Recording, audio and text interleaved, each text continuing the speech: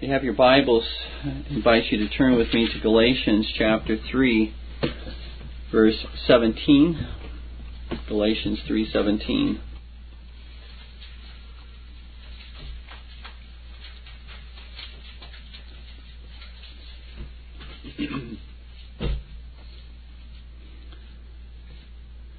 And this I say, that the covenant that was confirmed before of God in Christ, the law which was 430 years after, cannot disannul, that it should make the promise of none effect.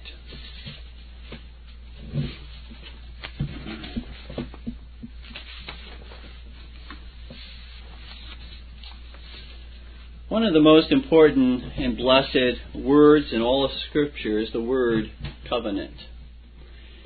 It is by means of God's covenants that He has revealed His righteousness and holiness and His grace and mercy to man. I submit to you that to fail to understand the significant place that God's covenants have in Scripture is to fail to understand and appreciate the beauty and wonders of God's free grace in Christ Jesus our Lord. Furthermore, I submit that to neglect God's covenants in one's interpretation of Scripture is to deprive oneself of one of the most significant keys to unlocking the door to an accurate understanding of the Word of God. Thus, this sermon is not intended merely for theologians, though it may be more doctrinal than some sermons that I have preached, but it is intended for all of God's people, whether husbands and wives, whether parents and children, whether magistrates and ministers, whether church officers and church members. If there was one biblical concept, dear ones, that was foundational and distinctive to the reformers of the Protestant Reformation and set them apart from the Papists and the Anabaptists, it was the idea of covenant. All of life was covenantal to our spiritual forefathers, the reformers, and should be as well to us. Marriage, business, contracts, civil government, and one's relationship to Christ and to His church are all based upon the idea of covenant. Without covenants, our society as we know it, and more importantly, our relationship to God in Christ would certainly cease to exist. It would collapse. God's covenants with man are, in their most basic definition, a relationship established between God and man, in which God makes promises upon certain conditions and likewise issues threats upon failing to meet those conditions.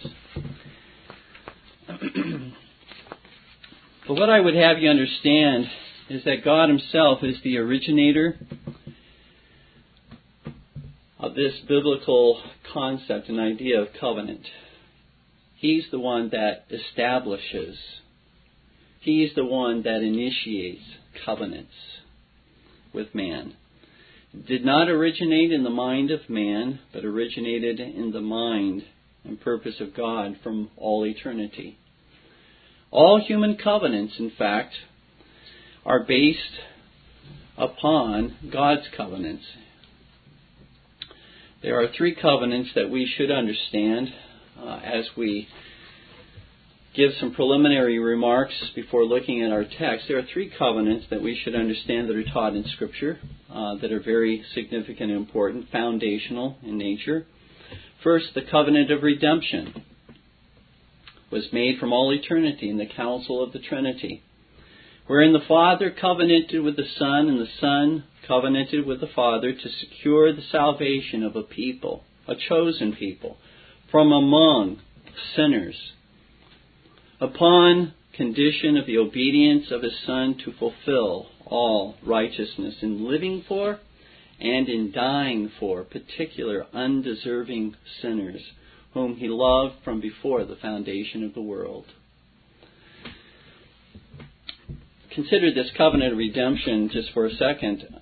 The plan of redemption is itself eternal, sovereign, and gracious, and is brought about by way of the accomplishment of the Lord Jesus Christ, but is made in eternity between the Father and the Son. Jesus is said in Revelation 13:8 to be the Lamb slain from before the foundation of the world. Many other passages, Ephesians 1:4, 2 Timothy 1:9, likewise teach the same thing. Christ speaks of promises that were made to him by the Father before his coming, his advent. He speaks in John chapter 6, verses 38 through 40, that God had promised by way of covenant. It's implied that God had given to him certain ones to save. They were given to him to save. We see also Christ is presented as the covenantal head of the elect whom he represented.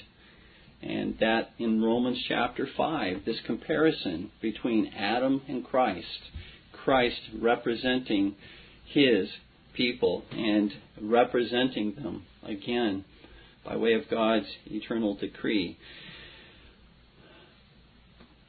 Christ himself refers to the covenant made with the Father in an interesting passage, and I will have you turn here. Luke chapter 22, verse 29. This is, as I said, a very interesting passage because the force of the words does not come through in the English language. Luke 22:29, where the Lord Jesus says to his disciples, to his apostles, I appoint unto you a kingdom, as my Father hath appointed unto me. The word appointed there is the verbal form of the Greek noun diatheke, which means covenant. It's the same word we find very often in the New Testament. It means covenant. So if we were to translate that as the word, using the word covenant, I covenant unto you a kingdom, as my Father hath covenanted unto me a kingdom. When did that take place? Well, again, from all eternity, that covenant was made with Christ. Then there's the covenant of works. This is the second covenant God makes, and it is made with Adam as the covenant head of all his posterity, conceived by ordinary generation. Thus, Christ is accepted. This covenant is made with Adam while he was yet righteous in the Garden of Eden. In that particular covenant, God forbids Adam to eat of the tree of the knowledge of good and evil upon the pain of death, and by implication promises him everlasting life as signified in the tree of life upon his faithful obedience to God's command. Again, if you look at Genesis chapter 2, you will find that to be the case in Hosea chapter 6, verse 7, likewise. And as we noted earlier, just as Christ is viewed as the covenant head of his people, Adam was the covenant head of all of those who were to follow from him by way of ordinary generation. In 1 Corinthians 15:22, as in Adam all die, so even those in Christ shall all be made alive. And Romans 5 likewise speaks of this contrast between Adam and Christ. And the third covenant is the covenant of grace. Covenant of grace is distinguishable from the covenant of redemption, but inseparable from the covenant of redemption. This covenant is made after the fall of Adam, and that's how it is distinguishable by way of time. The covenant of redemption made in eternity, the covenant of grace in time. And the covenant of grace is the historical realization and fulfillment in time of the covenant of redemption, which was made in eternity. The covenant of grace consists first and foremost in the accomplishment of redemption by Christ for His elect. And second, in the application of that redemption to His elect. So 2 parts to the covenant of grace: the accomplishment by Christ on behalf of His people, and then the application of that redemption to His people.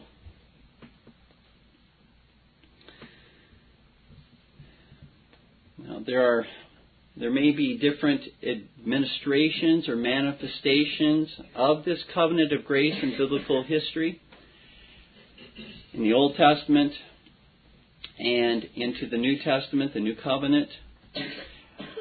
But we need to understand that even though they are administered under different signs and ceremonies, specifically, this is what is known as the Old Covenant and the New Covenant, the different signs and ceremonies, the administration of those covenants in those 2 different times and periods of time.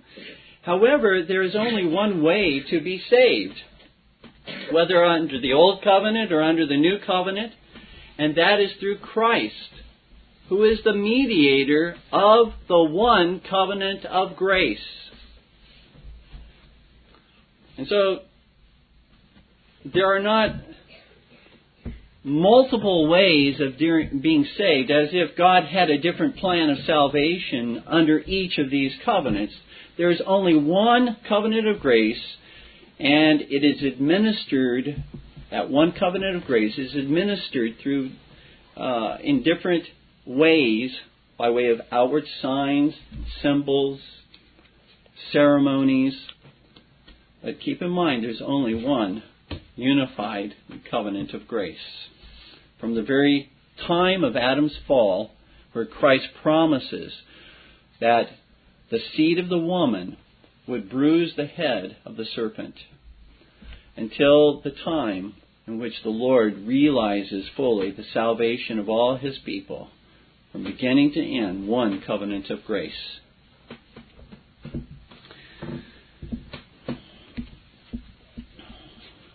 That covenant of grace and the way it's administered, we see it's administered to Abraham in Genesis 7:17.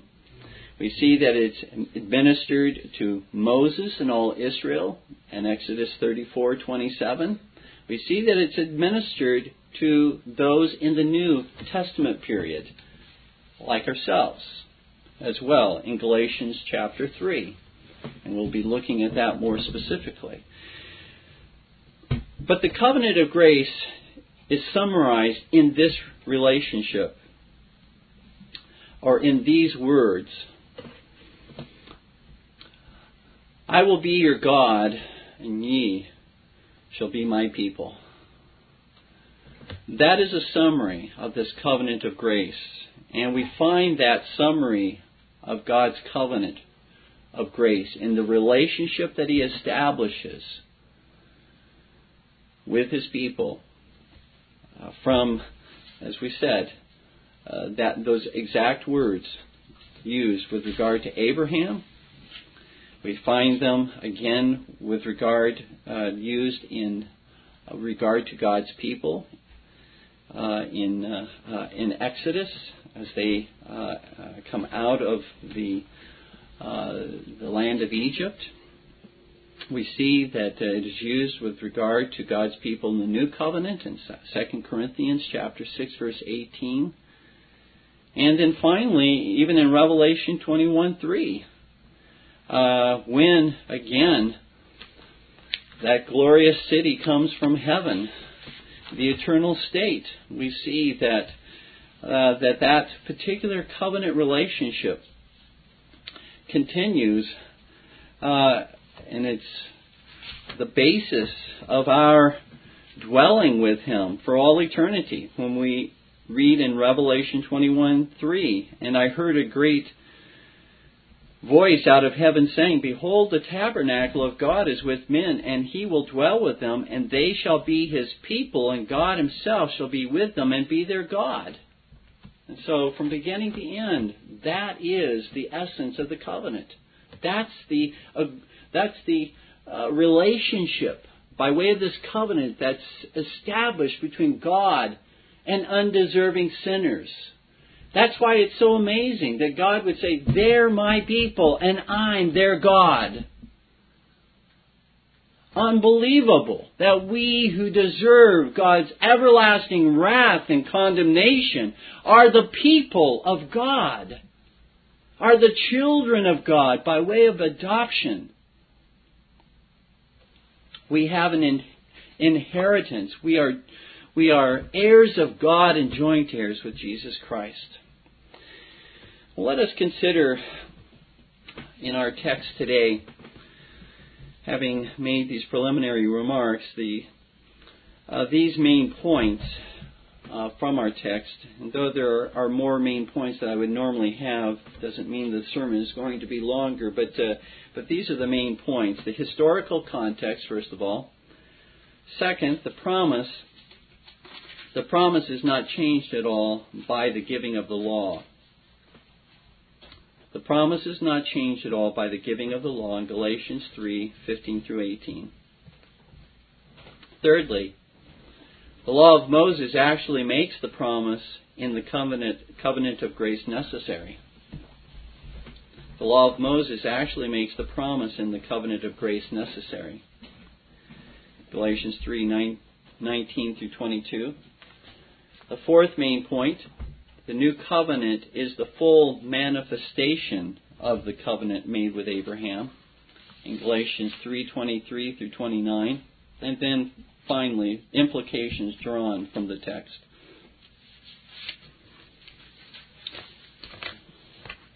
So let's look at the historical context. What was going on? What's the background to Galatians chapter 3 as we consider this together?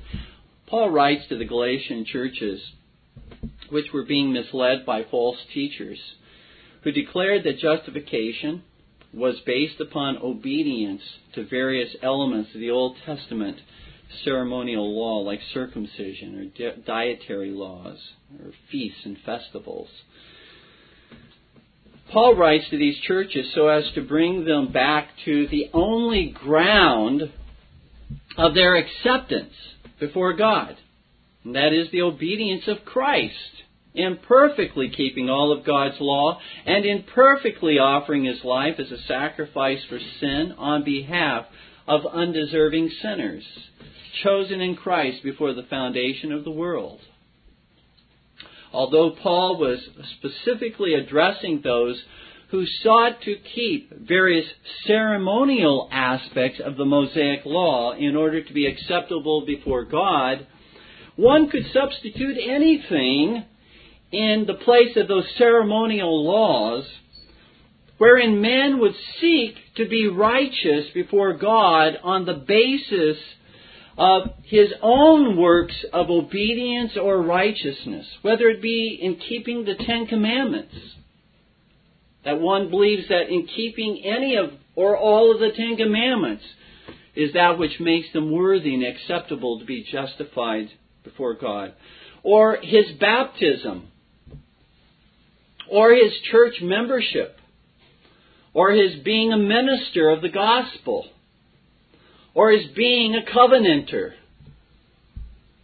Whatever he would think makes him, or she would think makes her to be acceptable and worthy before God, would be a work of the law, in effect. Even though in this particular circumstance, it seems that it was the ceremonial aspects of the law that people were trusting in. People can trust in a host of other things, and thinking that makes them acceptable and worthy before God. One is only justified on the basis of Christ's obedience and by faith in Christ and his righteousness. God does not justify the worthy or the righteous or the godly. Remember that. God does not justify the worthy or the righteous or the godly. God only justifies the unworthy, the unrighteous, and the ungodly, as Romans chapter 4 teaches, where we read Romans chapter 4.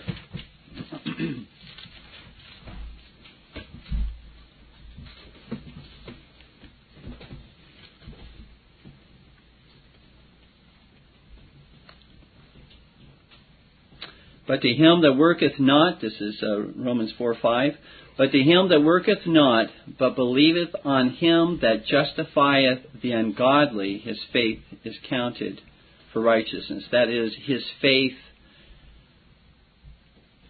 not in and of itself, but the righteousness which comes from trusting in Jesus Christ. That imputed righteousness is accounted for him as his own righteousness imputed to him.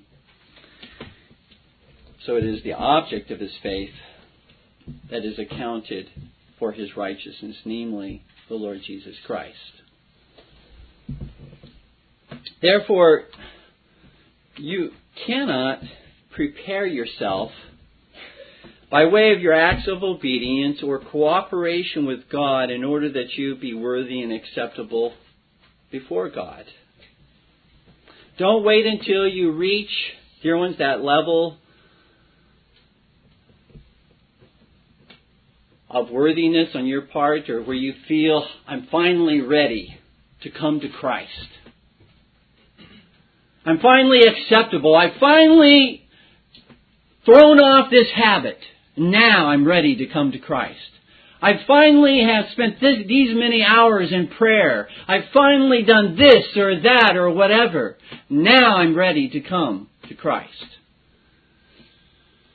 Dear ones, that is not, again, the basis upon which we come to Christ. We come to Christ when we see our desperately needy situation and circumstance. That we cannot save ourselves. That due to our sin we are condemned to die and suffer forever in hell. And when we recognize and acknowledge that, we reach out to Christ, who alone can save us. Not looking within to find something to save us, but looking outside of ourselves to the Lord Jesus alone to save us. And so it's not how many tears you shed over your sin, or the various amendments that you make in your life that prepare you to come to Christ, but your need, seeing that you are a sinner, and you need a Savior. Christ came to die for and to save those who know they're sick, not those who think they're well. In Galatians chapter 3, the apostle seeks to demonstrate that Abraham was not made acceptable before God on the basis of his works, namely circumcision, for he was circumcised after he was justified, as we see likewise in Romans chapter 4, verse 10. Thus his circumcision was a seal of the righteousness which was imputed to him by faith before he was circumcised, according to Romans 4:11. The false teachers, on the other hand, taught the Galatians that God had altered or changed salvation once the law of Moses was given. That the Lord now required obedience to the ceremonial aspects of the Mosaic law before He would save man. But Paul says that such a teaching is not the gospel. It's a false gospel. And to embrace that false gospel is to embrace a curse.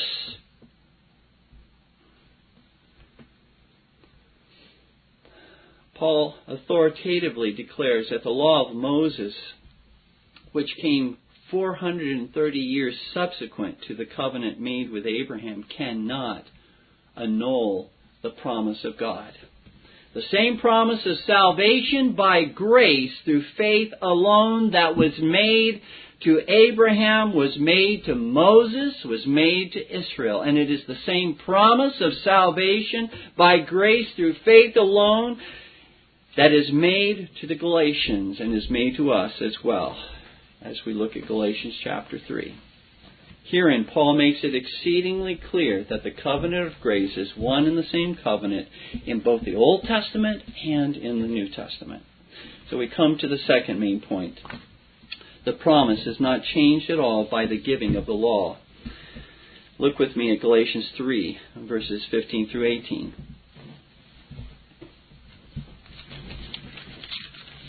Let me find my way back to Galatians chapter 3. Galatians 3, 15 through 18. Brethren, I speak after the manner of men, though it be but a man's covenant, yet if it be confirmed, no man disannulleth or addeth thereto. Now to Abraham and his seed were the promises made. He saith not, and to seeds as of many, but as of one, and to thy seed, which is Christ. And this I say, that the covenant that was confirmed before of God in Christ, the law, which was 430 years after, cannot disannul, that it should make the promise of none effect. For if the inheritance be of the law, it is no more of promise, but God gave it to Abraham by promise. Paul declares, in effect, you can't change the promise of God, which is the Abrahamic covenant, which is found in the Abrahamic covenant, which is the covenant of grace. You cannot change the promise of God because the promise precedes the giving of the Mosaic law. In fact, even prior, as we noted, prior to Abraham, it goes back to Adam. Did God ever invalidate or abolish the promise that He made to Adam, or that He made to Noah, or that He made to Abraham? Did He ever abolish that promise in the Mosaic covenant? To the contrary. God states that promise made to Abraham, that was made to Isaac, that was made to Jacob, continues in Exodus 2, verse 24. This is when God's people were in Egypt, but note here, and God heard their groaning, and God remembered His covenant with Abraham, with Isaac, and with Jacob. And God looked upon the children of Israel, and God had respect unto them. Why? Because of the covenant, because of the promise that was made to Abraham, Isaac, and Jacob. Not because they were holy people or righteous or godly people.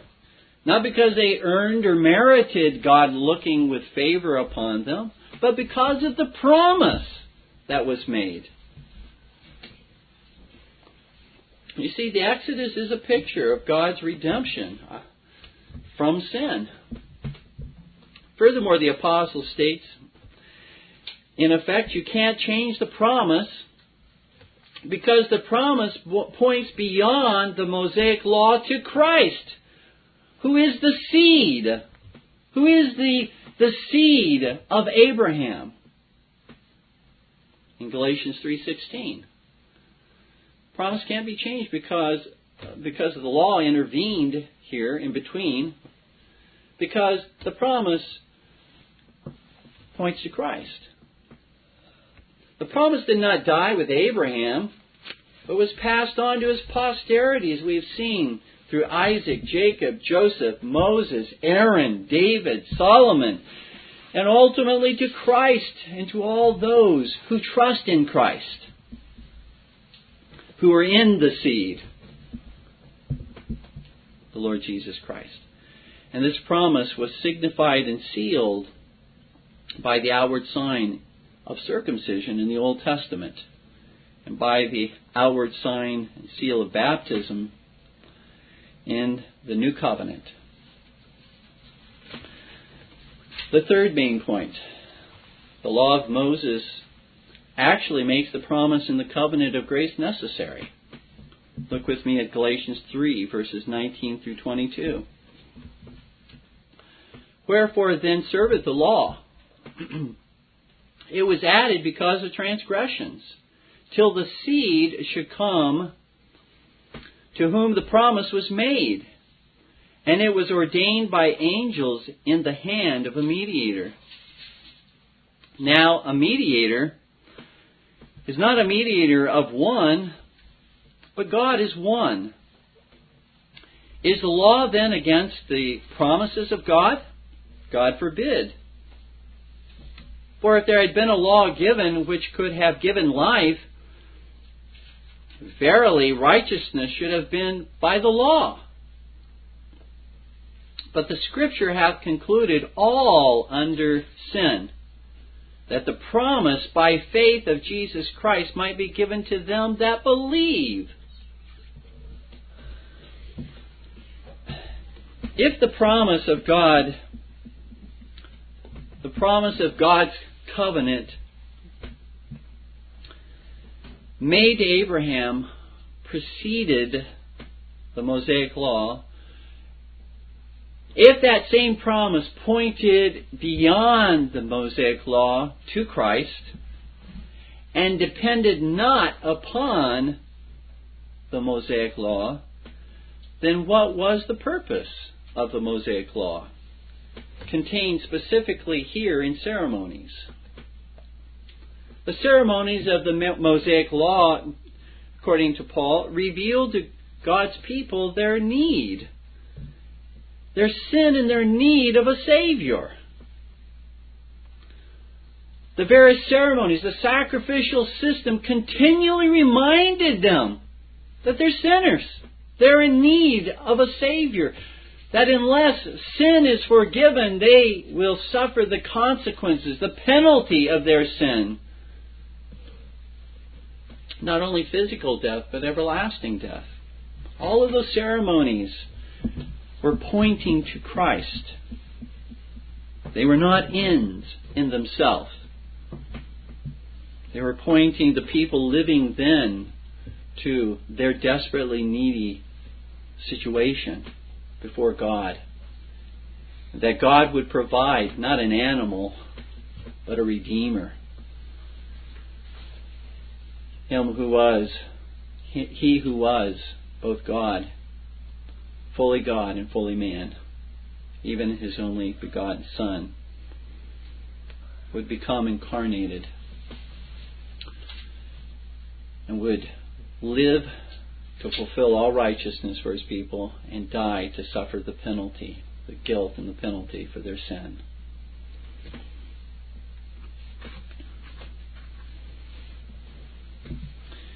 Circumcision nor baptism, dear ones, can thus save one by its mere application. It is a sign, both circumcision and baptism are signs and seals of the covenant of grace, wherein salvation is purchased by Jesus Christ alone. A sign is something which points to that which is the reality which it represents.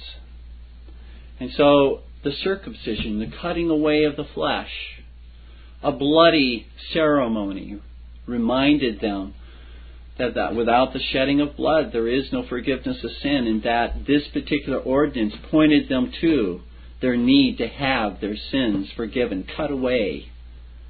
There was one, namely God, who would do that for them through Christ. Likewise, baptism points to the same thing. In the application of water, the cleansing, the washing away of sin by the blood of the Lord Jesus Christ. It's a seal. Both the circumcision was a seal, as well as baptism is a seal. A seal is that which confirms that which is true. Because of the weakness of our flesh, God has condescended to give to us a seal, as it were, a signing of His name at the bottom of His last will and testament, that of the Lord Jesus Christ, He's not only given us the promise, but He signed it to validate, to confirm it unto us, so as to bolster our faith. God didn't need to seal it. His word is sufficient. His promise is sufficient. But He did so to help our faith, so that we can look at our baptism and say, God has, as it were, in our baptism, given His name upon us, placed His name upon us. He has signed and sealed and delivered this covenant to us. Furthermore, the Mosaic Law taught the people of God that the ceremonies of the law do not have the power to impart life, righteousness, or salvation, nor do any of the ordinances in the New Covenant either. They are means of God's grace. All of these ceremonies and all of these ordinances are channels or pipelines, if you will, of God's grace from heaven into our hearts, whereby God communicates to us the benefits of redemption. Thus, Paul strongly argues that promise and law, Abraham and Moses, are not enemies one of another. They're not enemies. They're only enemies if one seeks to be acceptable before God on the basis of the law and the covenant of works. The covenant of works and the covenant of grace are antithetical to one another. But the law in the hands of the mediator is not antithetical to the covenant of grace.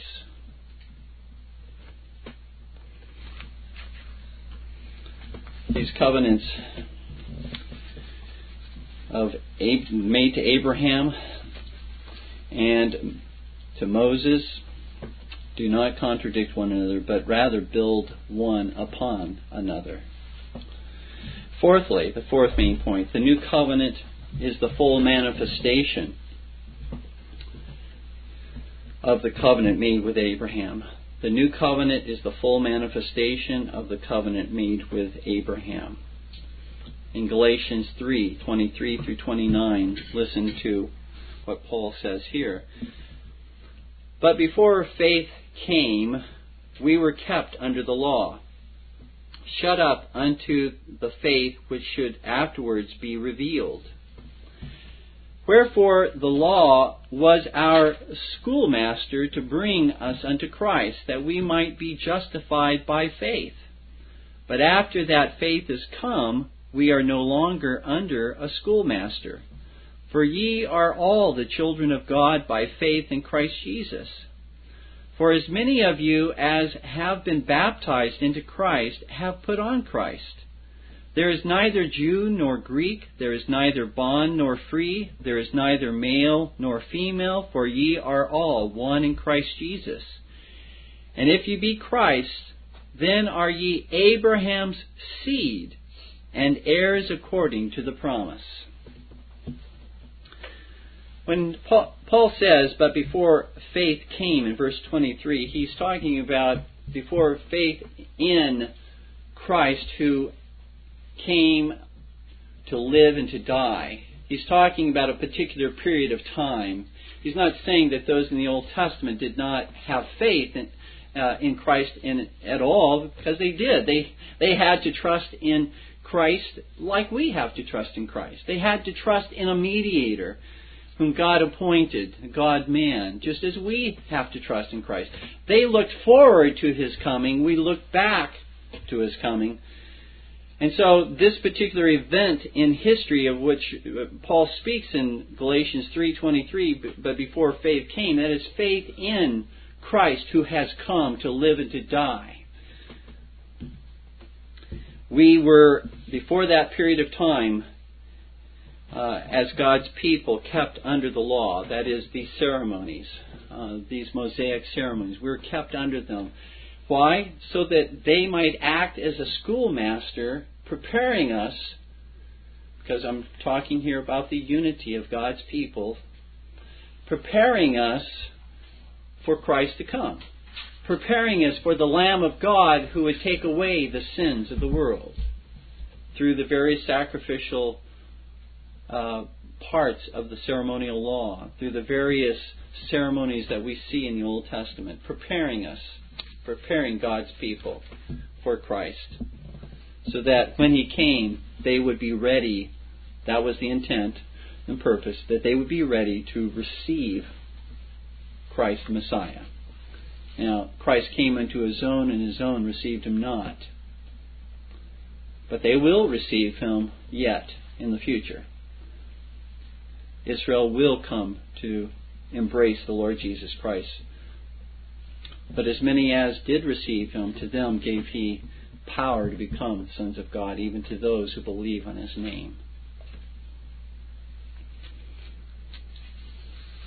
Although the ceremonial aspects of the Mosaic covenant have been abolished because they are realized in Christ, such as the sacrifices of priesthood, circumcision, dietary laws, feast days, Jewish Sabbath, the seventh day of the week type of Sabbath with the various things that ceremonially were associated with the Sabbath, the Jewish Sabbath.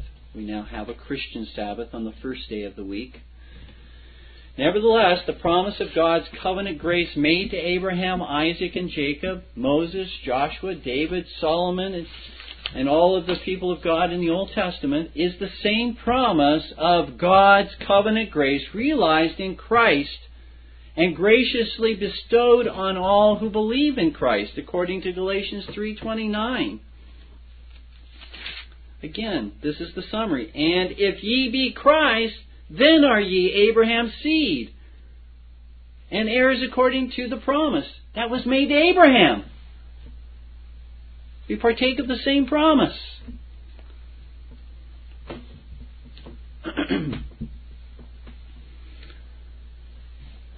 Although the outward sign and seal of that covenant of grace made to Abraham, that is circumcision, has been altered by God in the new covenant, is now baptism, nevertheless, the same covenant of grace and the same promises are made today to those who believe Christ and to their children. For those who believe in Christ are Abraham's seed. All the blessings of Christ are summarized, as we said, in this covenant promise of the Lord, I will be your God, and ye shall be my people. This thread of God's covenant from beginning to end is one of those confirmations in my mind, for me, that just helps me to see so clearly that this is not the work. The Bible is not the work of man in simply coming up with these particular concepts and ideas, but it is threaded through every page of God's Word. The covenant of grace from beginning to end is all of God. Let's look finally at the implications drawn from this text.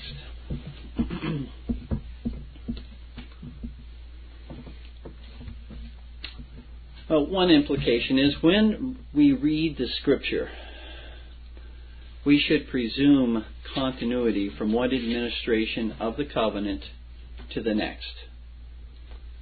We should presume continuity from after Adam fell and the covenant of grace, the promise of God's covenant is made to Adam. We should presume continuity from Adam to Noah, and from Noah to Abraham, and from Abraham to Moses, and from Moses to the new covenant in the New Testament. We should presume continuity.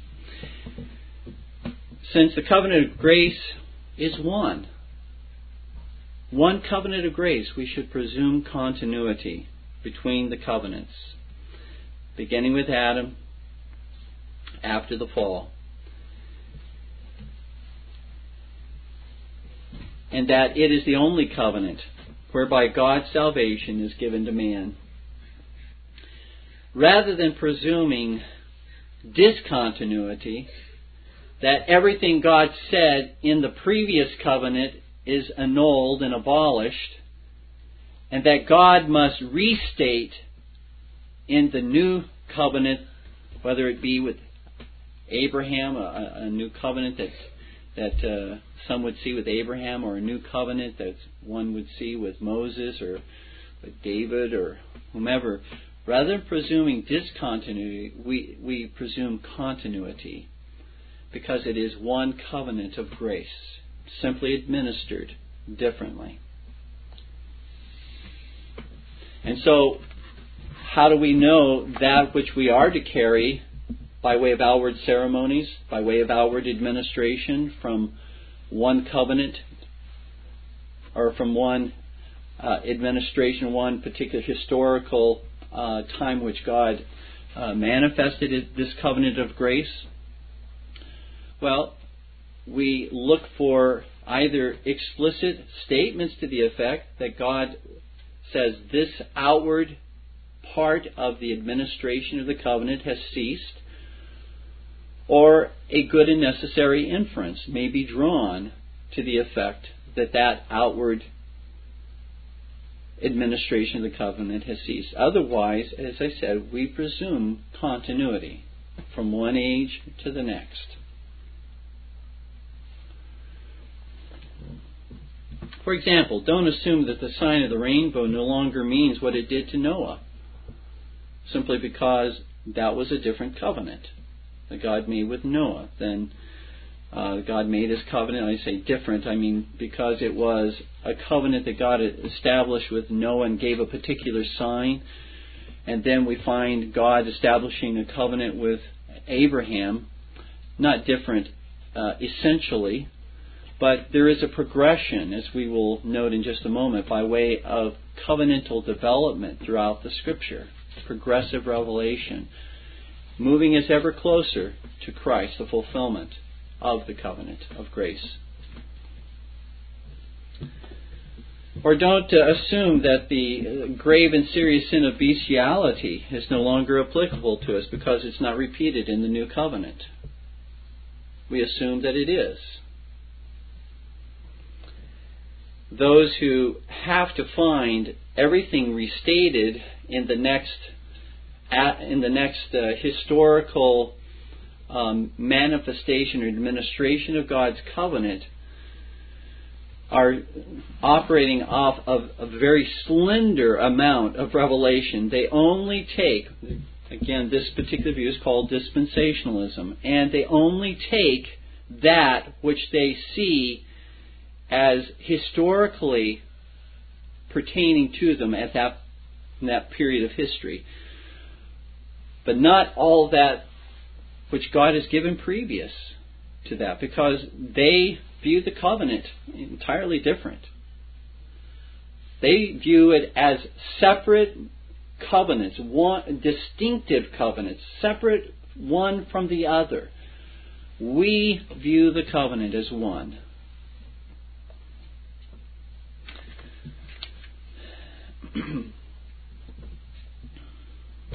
Likewise, we would say, why don't we have a priesthood today? Why don't we have a temple? Why don't we have all these outward ceremonies? Well, because we find in various portions of the New Covenant, the New Testament, that God has abrogated, abolished those particular ceremonies. And therefore we know that we're not to continue to practice them.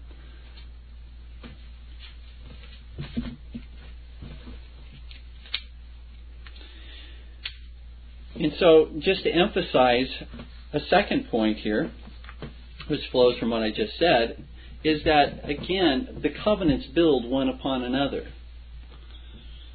We don't throw the past covenants away and say there's nothing for us to see or to learn from those past covenants.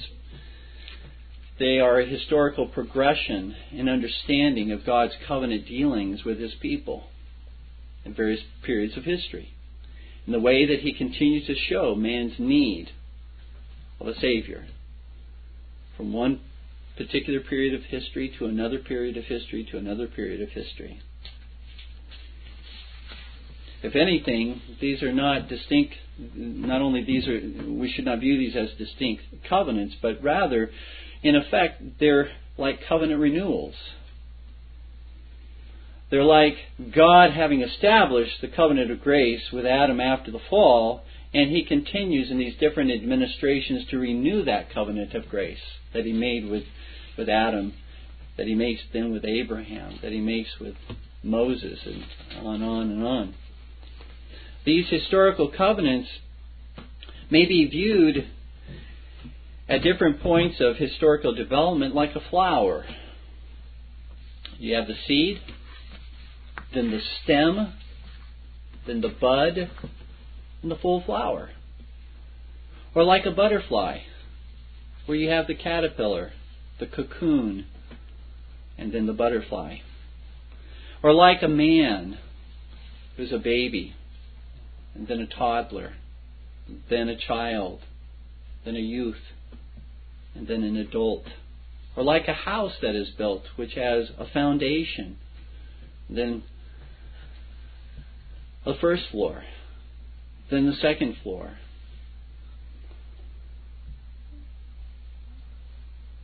You see, the covenants, according to the dispensationalists, are, as we said, completely distinct and altogether separate from one another.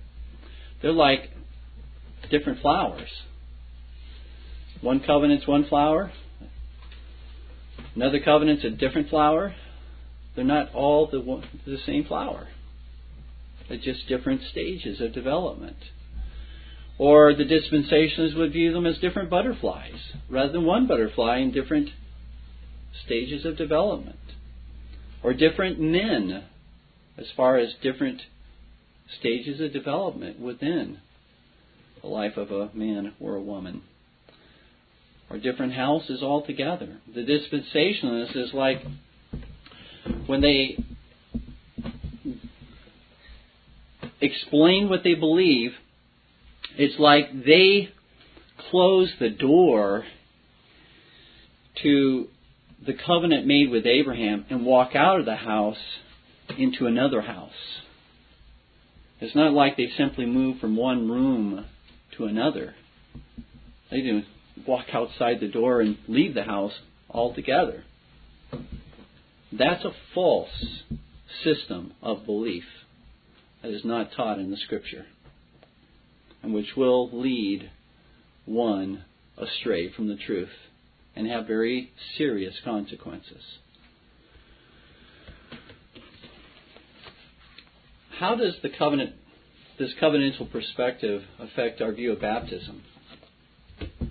Well, since God made His gracious covenant of promise with Abraham and gave the sign and seal of circumcision to Abraham, who had believed, and to Isaac, who was not yet able to exercise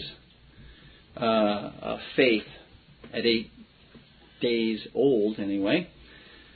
And since this sign of the covenant of grace was practiced by God's people throughout the Old Testament, and since in the New Covenant God did not annul the promise that was made to Abraham, but makes the same promise to all who believe in Christ as Abraham's seed, we conclude that the sign of the one covenant of grace, which now is baptism as it was circumcision in the Old Covenant, that the sign of the one covenant of grace is to be applied to both those who profess faith in Christ as members of the visible church and to their children, who likewise are members of the visible church, by way of God's word and by way of God's promise to them. Just as circumcision, as we said, was applied not only to Abraham who believed, but also to Isaac when he was only 8 days old. This is why we find the several references to household baptisms in the New Testament. Not simply believers' baptism, but household baptisms, as in Acts 16:25 with Lydia, and as in 1 Corinthians 1:16 with Stephanus and others. This was in fact the message of Peter, as we have recently preached on the day of Pentecost in Acts 2:39, for the promise is unto you and to your children. See, that's the promises made to Abraham. And Peter says the promise is to you and to your children, and to all that are afar off, that this is not simply to you who are Jews, but those who are Gentiles will be brought into the church as well, even as many as the Lord our God shall call. Finally, I want you to hear and to realize that the promise is made to you who have received the outward sign and seal of the covenant of grace, namely baptism. The promise that God will be your God and that you will be His people. This promise is made to you, and that encompasses all of the blessings. All of the blessings and promises made to you in the covenant of grace are encapsulated in that statement. I will be your God, and you will be my people. It's made to you. And so, I ask you, if that promise has been made to you, what are you doing to improve your baptism? To be able to draw, because it is a means of grace. Is it only a means of grace at the particular and precise moment that you're baptized? Is that what God intended for baptism to be? It's just a real blessing at the time that we have baptism administered to us? Well, how does a small child, at that precise moment, feel any of these blessings? The Scripture would teach us, as well as our confessional standards, would teach us that the grace and the promise of God made to us in baptism, as we reflect upon the meaning of our baptism, that it's a sign and a seal, as I described earlier, is a way to continue to improve upon our baptism. That God has made to us promises which we are to receive by faith. And on our part, God makes those promises, and when God makes promises to us, we are to believe them.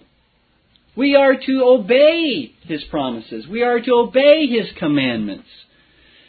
And so we are to go back to our baptism as saying, the Lord's covenant sign has been applied to me. God has said to me, I will be your God and you will be my people. How am I to live? And so as we reflect upon our baptism, as we witness the baptism of adults who profess faith in Christ, as we witness the baptism of children, we should be thinking in terms not only of their baptism, but our own. And what our baptism, what God says to us in our baptism, as well as what we're to do by way of response to what God has said to us in our baptism. We're to love Him. We're to serve Him, because this is a covenant of grace, dear ones. The promises are there for you to receive by faith. Whatever your struggles, whatever you have by way of afflictions and trials and besetting sins, in your baptism, the promise and all the promises of God are summarized in that word, I will be your God and you will be my people. And that's what we are stamped with in baptism. God claims us as His own. We belong to Him, dear ones. That's how we should view the baptism. And we should be asking ourselves when we witness the baptism of others, am I acting? Am I thinking? Am I speaking as if I belong to God? Do I need to repent of sin in light of how I've treated and neglected and ignored my Savior? Have I been thankful, as I should, for all of His covenant blessings? See, that is how we improve upon our baptism. And it is, dear ones, a means of confirming assurance of faith within us. not because baptism without faith is something that we should trust in, or even when we exercise faith that we should trust in, but because it is something to which we can look that God has given to us for that very purpose, to confirm both His promises to us and that we have responded in faith to those promises. And so, let us take advantage of that. And those of you who are children, youths, who have been baptized from the time you were very small, may not even remember your baptism because you were so small.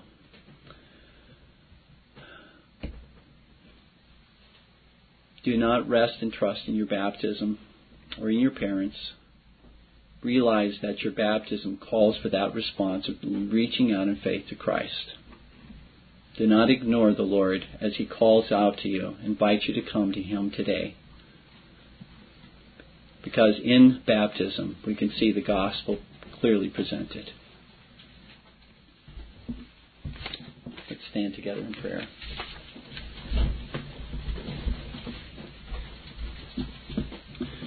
Our Heavenly Father, we do thank Thee and praise Thee for the wonders of the covenant of grace and for the accomplishment of redemption by our Savior and the application of it to us by Thy blessed Spirit. We thank Thee, our Father, that Thou art, even through this outward sign and seal of baptism, continuing to teach us the glories of Thy salvation and our need of Christ every day. That just as, Lord, one does not reach into the bowl and baptize himself, so, O Lord, we cannot save ourselves. We must be saved by Thee. We must be sanctified by Thee. We must look to Christ to accomplish and for the Spirit to apply all of these benefits unto us. We praise Thee, O Lord our God, for how clear this presentation of the covenant of grace is in Thy Word.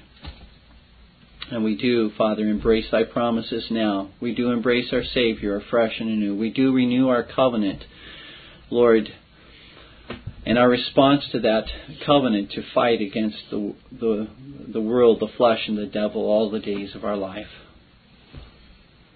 We pray, our Father, that Thou would hear our prayer now, for we ask it in Christ's name. Amen. This Reformation audio track is a production of Still Waters Revival Books. You are welcome to make copies and give them to those in need. SWRB makes thousands of classic Reformation resources available, free and for sale, in audio, video, and printed formats. It is likely that the sermon or book that you just listened to is also available on cassette or video, or as a printed book or booklet. Our many free resources, as well as our complete mail-order catalog, containing thousands of classic and contemporary Puritan and Reformed books, tapes, and videos at great discounts, is on the web at www.swrb.com. We can also be reached by email at swrb@swrb.com, by phone at 780-450-3730, by fax at 780-468-1096, or by mail at 4710-37A Avenue, Edmonton, that's Edmonton, Alberta, abbreviated capital A, capital B, Canada, T6L3T5. You may also request a free printed catalog. And remember that John Calvin, in defending the Reformation's regulative principle of worship, or what is sometimes called the scriptural law of worship, commenting on the words of God, which I commanded them not, neither came into my heart, from his commentary on Jeremiah 7:31, writes, God here cuts off from men every occasion for making evasions, since he condemns by this one phrase, "I have not commanded them," whatever the Jews devised. There is then no other argument needed to condemn superstitions than that they are not commanded by God. For when men allow themselves to worship God according to their own fancies, and attend not to his commands, they pervert true religion. And if this principle was adopted by the Papists, all those fictitious modes of worship in which they absurdly exercise themselves would fall to the ground. It is indeed a horrible thing for the Papists to seek to discharge their duties towards God by performing their own superstitions. There is an immense number of them, as it is well known, and as it manifestly appears. Were they to admit this principle, that we cannot rightly worship God except by obeying his word, they would be delivered from their deep abyss of error. The prophet's words, then, are very important, when he says that God had commanded no such thing, and that it never came to his mind, as though he had said that men assume too much wisdom when they devise what he never required, nay, what he never knew.